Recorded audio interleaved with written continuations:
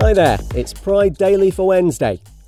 Claims Mexico's first non-binary judge was murdered by their partner are being disputed. The body of Jesus Ociel Baena was discovered at home alongside that of Dorian Daniel Nieves. Authorities say Jesus was killed by Nieves, who then took their own life. LGBTQ+ rights groups point out the 38-year-old had previously received death threats and say hate crimes are minimised in Mexico, where anti-queer violence is common.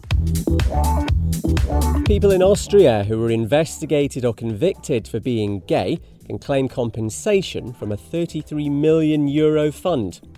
Homosexuality was illegal there until 1971, with other discriminatory laws in place until the early 2000s. The Austrian government thinks 11,000 people could be eligible. Germany did something similar back in 2017. And we don't actually have an LGBTQ+ ally of the day spot, but if we did, it'd definitely be Pink. The singer's using a concerts in Florida this week to give away 2,000 copies of books banned by schools there, some because of their queer content. Other titles have been removed from classrooms and libraries because they talk about race.